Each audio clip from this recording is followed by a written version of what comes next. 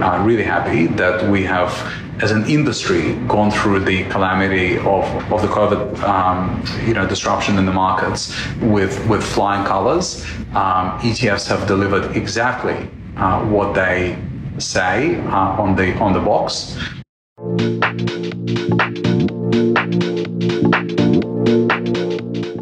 Welcome to the latest Finsia podcast. Today with us we have Alex Vinokur, who I'm sure for most of our members doesn't really need any introduction.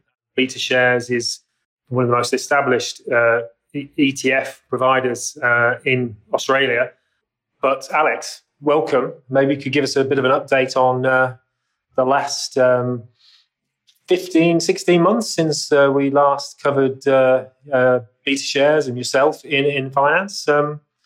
Terrific. Well, good to speak with you again, Lewis. And what a 15 months it's been. Where do we start?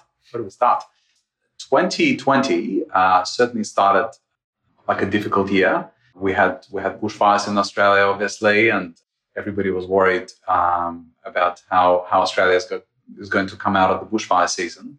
From a market's perspective, the market more broadly had started, obviously quite oblivious to what was coming down, sort of down the pipe.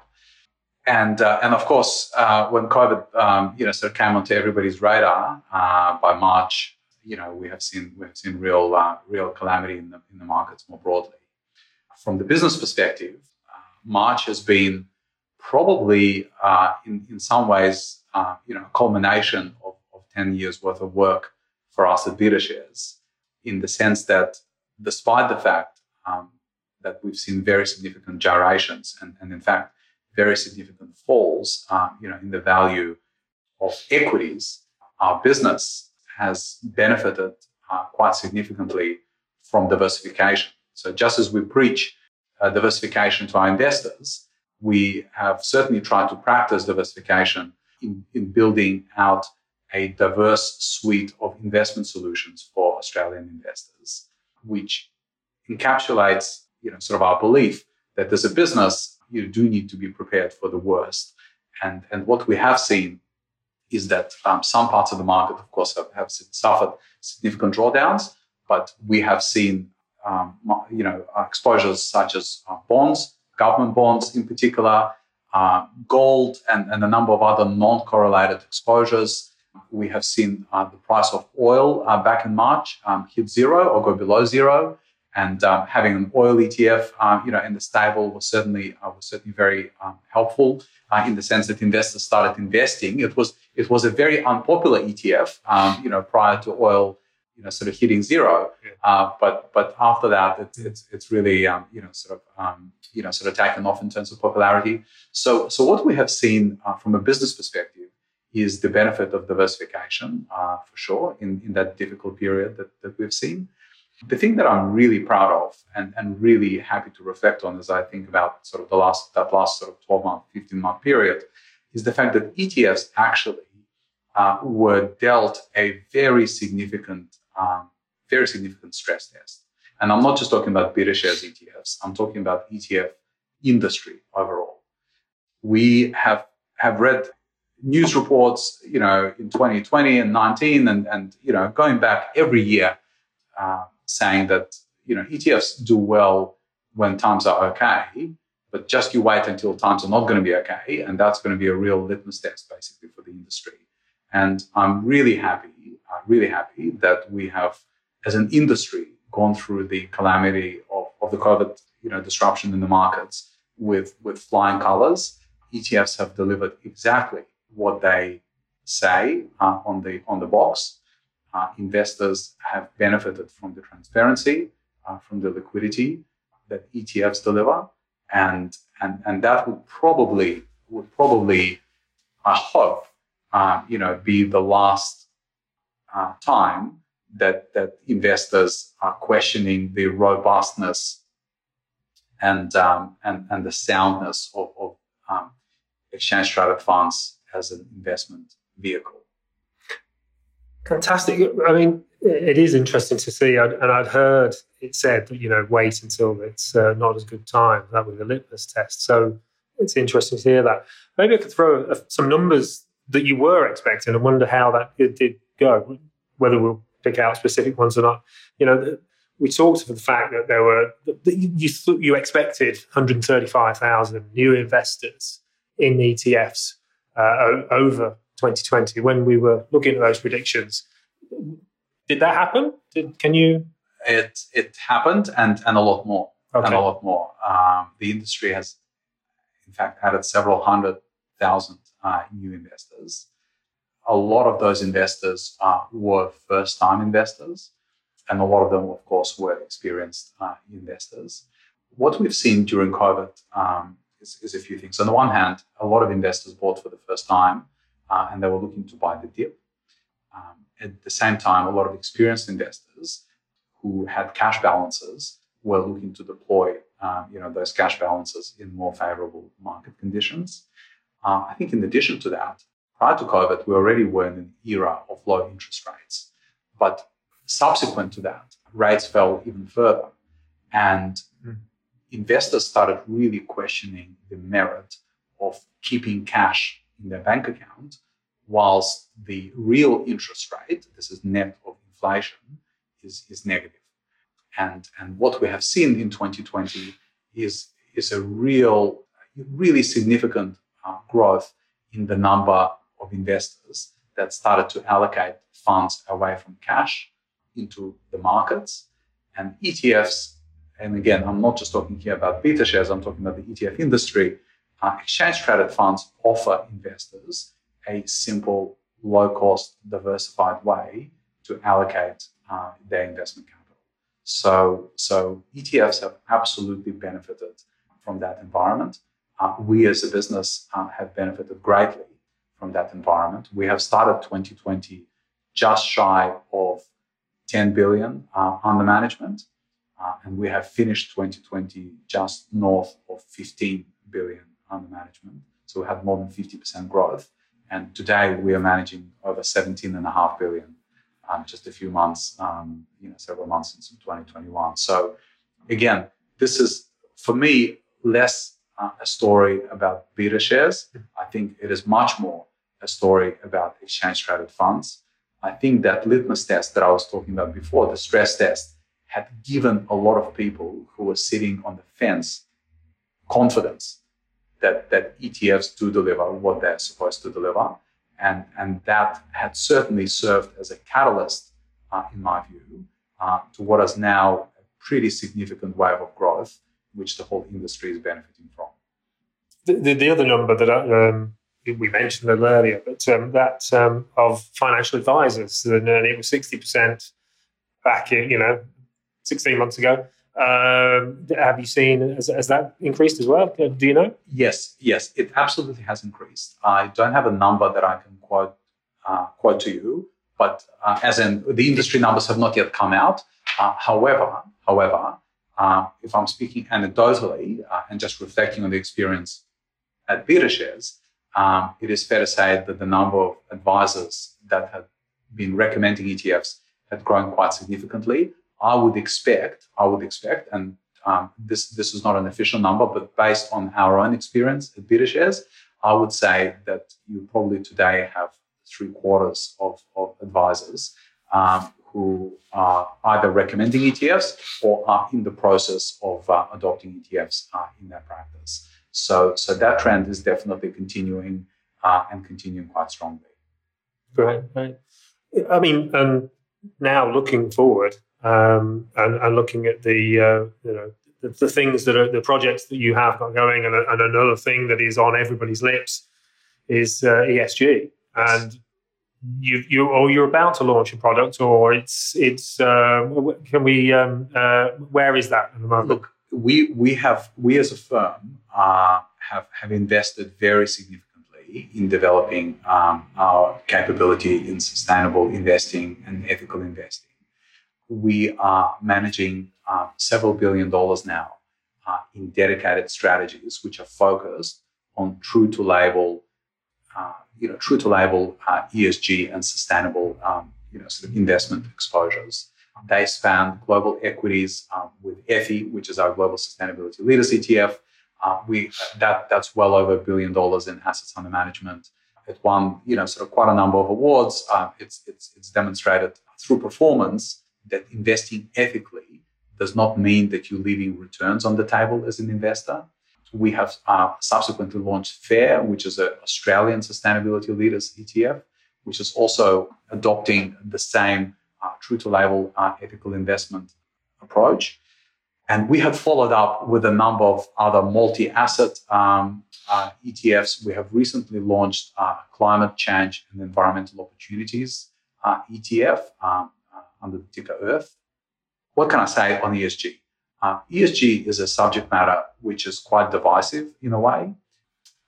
There's certainly still a large number of investors who do have the belief that investing ethically comes at the expense of investment returns. We certainly do not believe so. We believe what's important in ESG is delivering true to label investment exposures, investing with values as opposed to investing to tick the box. We have seen significant progress in areas such as engagement with companies that we are investing in. We had become quite unpopular with certain boards in Australia by excluding companies, for instance, because they don't have gender diversity on the board. Okay. So companies that meet a number of criteria around sort of a number of criteria which I won't list now, but they do not meet gender diversity. And I've had angry calls from chairmen of some very high profile companies who basically were complaining around why BetaShares does not allocate or had excluded a certain company from the portfolio. So it's a really interesting space. It is growing fast. We are seeing that younger investors, on the one hand, are adopting ESG essentially as a core, and we are seeing on the other end of the spectrum a significant number of family offices, of non-for-profit organizations are allocating their portfolios, sort of towards sustainability and ESG aware strategies. It is something that is much written about and much talked about, probably I'll move on to one thing that is as equally talked about and divisive for another product that you've got out. It's not that divisive that we need the police to come. But crypto, that's something that I notice you're trying to launch or looking into launching. You would be the first in Australia, or you're buying with others. Can you tell us a little bit more about that? Look, yes. Talk about the divisive topic. It's a great question, and we have been watching the evolution in crypto markets and Bitcoin in particular, for quite a number of years. And it's fair to say that today, I'm still none the wiser on the question of what Bitcoin is actually worth. And I still haven't met a person, and I speak to a lot of smart people, I still haven't met a person that can articulate to me with confidence, what the intrinsic value of Bitcoin really is. However, at the same time, there is a very well-founded view that cryptocurrency such as Bitcoin could in fact serve as a digital form of gold, could serve as a store of value. And with that lens, it is fair to say that there is significant amount of interest and significant amount of demand, of course, from investors. Now, as an ETF manager, we take our responsibilities of looking after our investors' assets extremely seriously. And the one question that we have been very focused on is about the safe custody of assets. We have seen a number of instances around the world over the past 5 years, where various unregulated crypto exchanges had been hacked into and people's money disappear. Today, Australian investors, tens of thousands, probably hundreds of thousands of Australian investors obtain their investment in cryptocurrency through such unregulated exchanges. So the idea of a Bitcoin ETF or cryptocurrency ETF actually being available on a regulated exchange with transparency around pricing, with a professional custodian holding assets, I believe has a lot of merit relative to the world of unregulated exchanges, which is how cryptocurrencies are currently accessed. So as a business, when we've looked a few years ago at the viability of launching a cryptocurrency ETF, we had certainly not been confident that the ecosystem is institutional enough to be able to support a Bitcoin ETF, as an example. However, what we have seen in more recent times, over the last 12, 18 months' time, is that you've now got firms such as Coinbase, which is recently listed, I think, at a valuation of over $100 billion US dollars. You see firms such as Fidelity.